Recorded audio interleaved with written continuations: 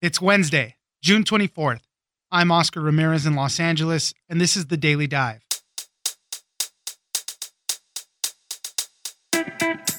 One of the unfortunate effects of shutting down the economy for months to limit the spread of coronavirus was that there was no revenue going back into local governments.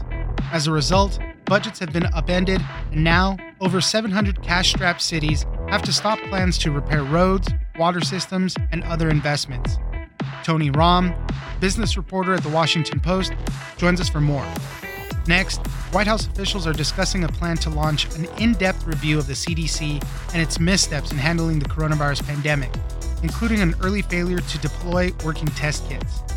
Part of the examination would also look into the state-by-state death toll to tally those that died of coronavirus rather than other causes. Adam Cankren, healthcare reporter at Politico, joins us for why there might be more scrutiny on the CDC.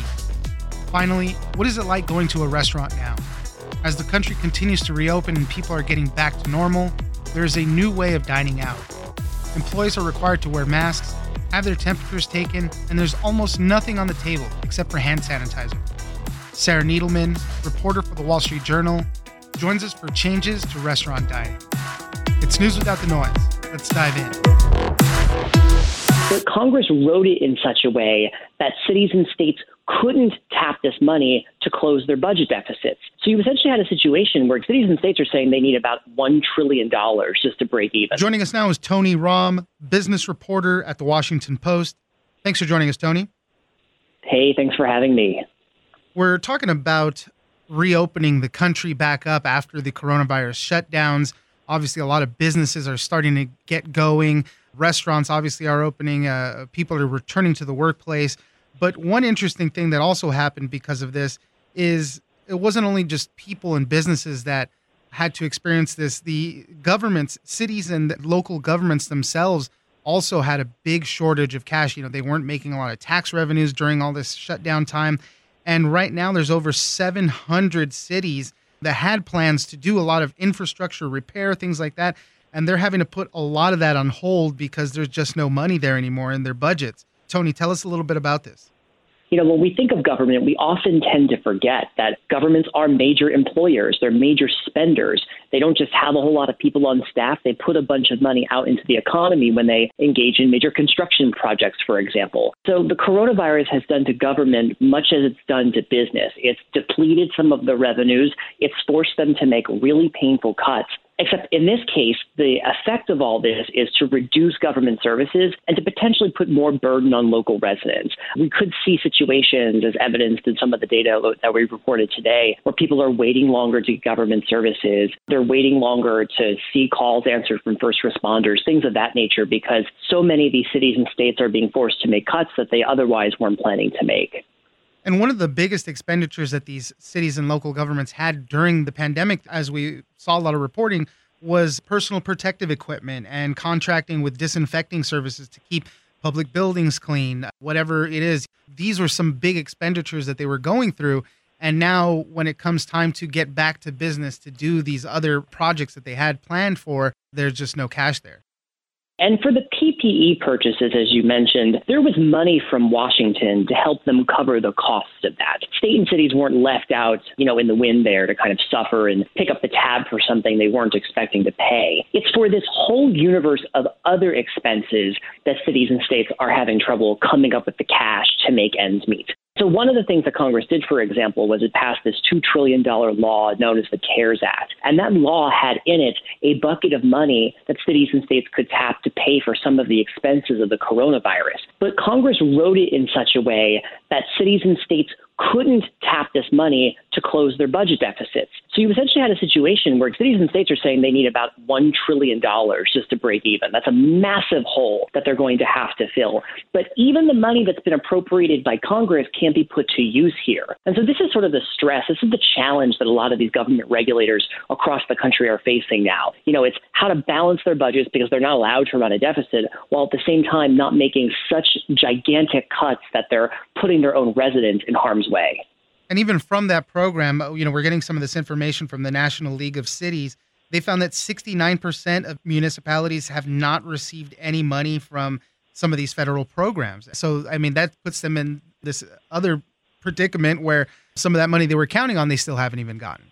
For that money in particular, we're talking about one specific fund. It's $150 billion fund that was authorized under the CARES Act. Cities and states have received other funding as a result of the law, different accounts, but for this $150 billion bucket that could be used for things like personal protective equipment, a lot of cities are having a hard time accessing that aid. And that's largely because the law was written in such a way that creates so many levels of bureaucracy that a city literally cannot get a hold of the money. It's in the hands of a state, and the states sometimes have been either slow or reluctant to kind of dole that cash out because they have needs of their own that they have to fill. And so really what all this does is it provides the latest affirmation that cities and states need the help of Washington. They say that they need about $1 trillion of help in the form of a new congressional stimulus package. But at the same time, Democrats and Republicans here in the nation's capital have been worrying over this. There are a lot of Republicans who, despite all the indications, despite the evidence, don't believe it's necessary to put some of this funding out there to help local governments make ends meet. Where does the president stand on this? Because I've been seeing, just headlines that the president supports another stimulus package. Is that just for individuals, or does he support it for municipalities as well? More often than not, he has used this as a political attack. He has claimed erroneously that the cities and states that are having the most trouble are Democrat-led, and that the reason they're having trouble is because they have pensions for government employees that for a long time have not been fully and sufficiently financed. Now, there's some truth. Pension troubles are a serious thing for a lot of cities and states. They're working through those challenges. But it's important to remember that every city, every state is dealing with some version of this, red or blue. It doesn't matter who leads the local government. There has been broad concern that the money just isn't there and that more help is necessary. And so Trump and the administration have sounded a rather negative note on these things, but it remains unclear if the administration might be willing to compromise under a certain set of conditions, or if perhaps the administration gets other elements in some upcoming coronavirus aid package. But again, it's important to put all this in context. Democrats and Republicans aren't really negotiating on much of anything right now. The broader contours of any coronavirus aid package, whether it includes or doesn't include state and local aid, all of that is in flux right now. So it's still pretty early here in the process. Tony Romm, business reporter for the Washington Post. Thank you very much for joining us. Yeah, thanks for having me.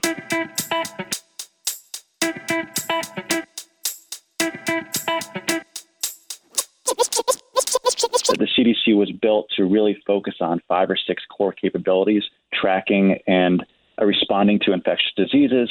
And over the years, it's kind of strayed, and its research has expanded, and it's gotten a little bit distracted. And so that's why when it came time to really ramp up the response, there were slip-ups early on. Joining us now is Adam Cankren, healthcare reporter at Politico. Thanks for joining us, Adam. It's good to be with you.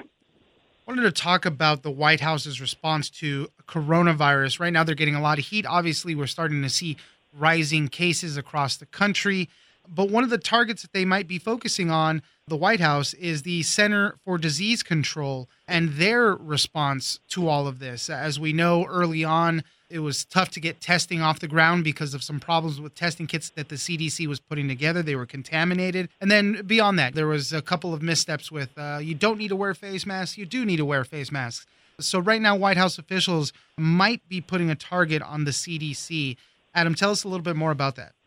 These are discussions that are going on among White House aides in the West Wing about doing what they've called a performance evaluation of the Centers for Disease Control. And the CDC is our central public health authority. And this would serve a couple purposes. One, there's genuine belief throughout the White House and in some of the health department as well, that the CDC has kind of strayed from its core mission. And this was kind of what resulted in some of the mistakes early on, that the CDC was built to really focus on 5 or 6 core capabilities: tracking and responding to infectious diseases.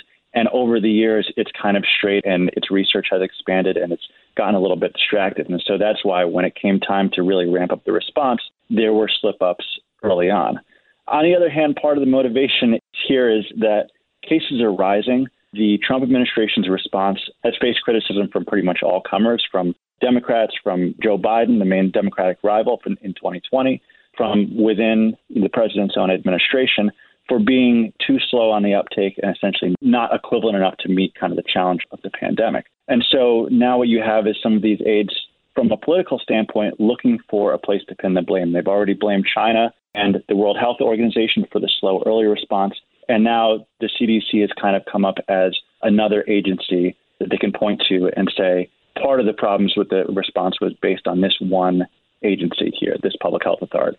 How much traction would that get with the public, though? For the most part, I feel like the CDC is a trusted part of the government.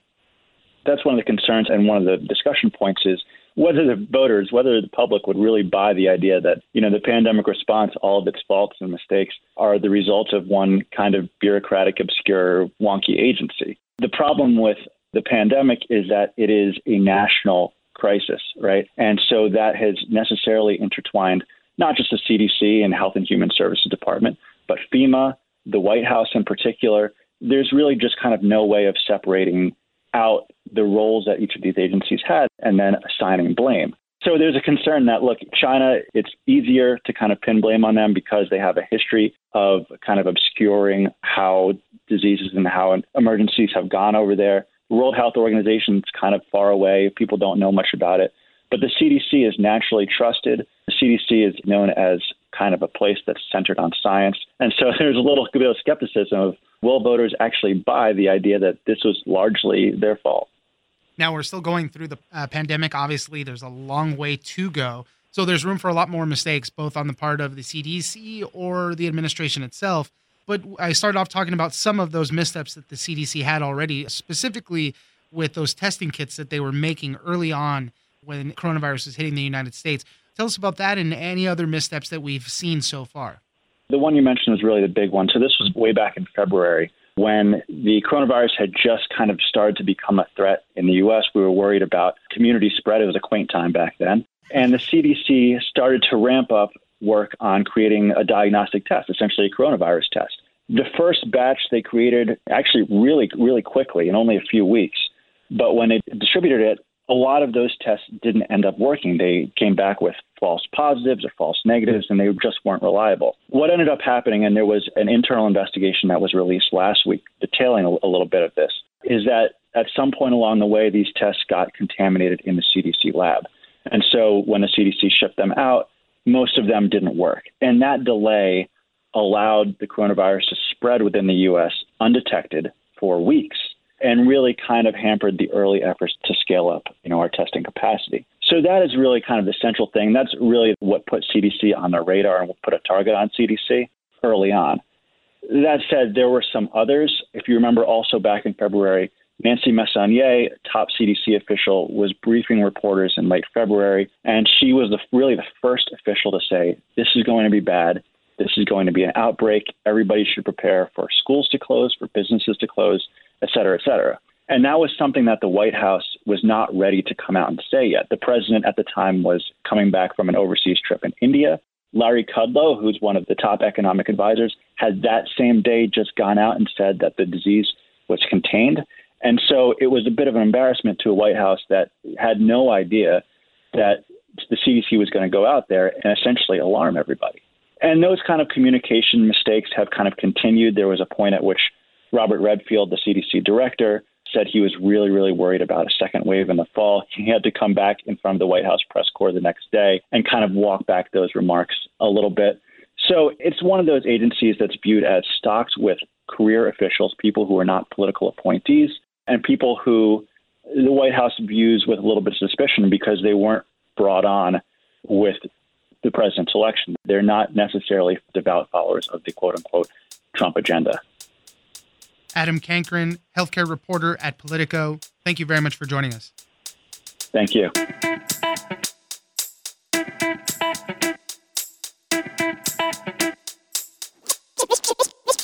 They are spreading out the tables. They're only letting a limited number of people in at a time.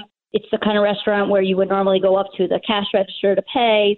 They're separating, putting a 6 feet space in between where people can stand. Joining us now is Sarah Needleman, reporter at the Wall Street Journal.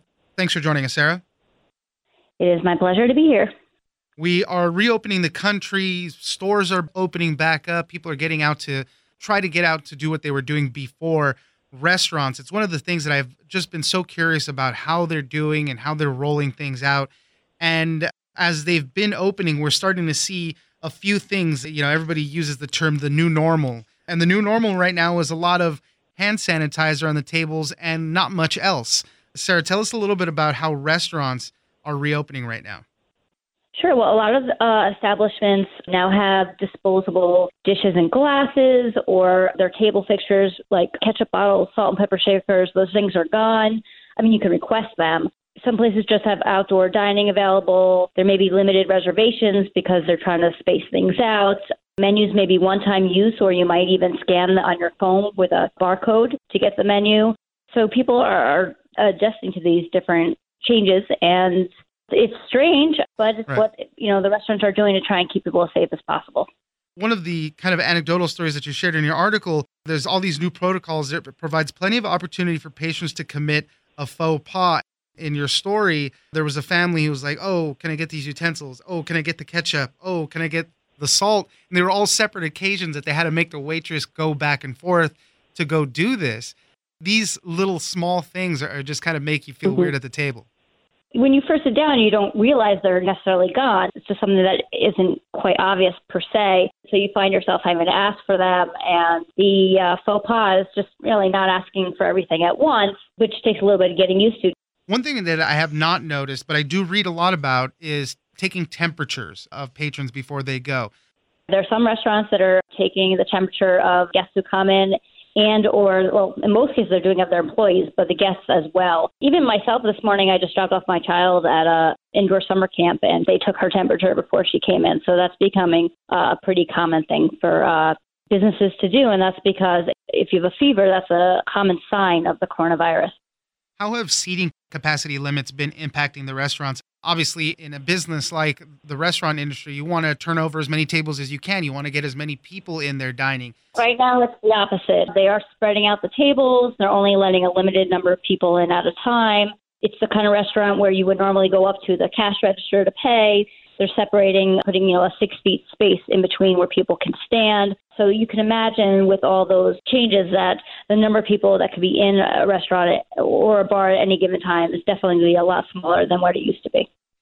We've been talking about the podcast, kind of wearing face masks, and a lot of different settings has been this big divide. A lot of people don't want to. A lot of people say you should. In the restaurant world, how do you think they're handling this? For this piece, I spoke to mainly patrons, and the people I spoke to, for the most part, were fine with wearing masks up until the point where they're going to eat, because apparently you can't eat with a mask on. Or many of them just didn't, but they appreciate the fact that the server did wear a mask, and the restaurant staff that made them feel more comfortable. But like I said, you can't eat with a mask on. So for the most part, or drink, people are going to have to take off their masks to do that anyway. And so it really comes down to the wait staff, for the most part, wearing masks. And if they're not, and if someone's not comfortable, certainly they don't have to go to that restaurant. But many of them are doing that. It's hard to say exactly how many, but for all the interviews I did, that was a common occurrence. Obviously, everybody wants to get back to work. They want to get back to normal. Have you seen any or heard any of pushback, maybe from servers and other employees at various restaurants, saying that they need more safety protocols, anything like that? Like I said, I spoke to mostly patrons for this piece as opposed to wait staff. You can imagine that wearing a mask for several hours while you're working, if it's hot, that can be difficult. But that is, in many cases, the requirement. These restaurants are requiring their staff to wear them, and they're asking the patrons to wear masks if they're walking through the dining room, maybe not necessarily at their tables, but there are a lot of rules. When you walk up to a restaurant, there may be a board outside saying whether or not you need to wear a mask or what parts you may need to wear a mask, or certain areas you can walk, but certain areas you can't. They're trying to make it so the traffic goes only in one direction, so you're not passing by people going the opposite way. So you may be asked to snake around a building to get from point A to point B. But these are all steps that the restaurants are doing to make employees feel safe and customers, and that's what they feel they need to do right now, and so that's what they're doing. Sarah Needleman, reporter at the Wall Street Journal, thank you very much for joining us. My pleasure.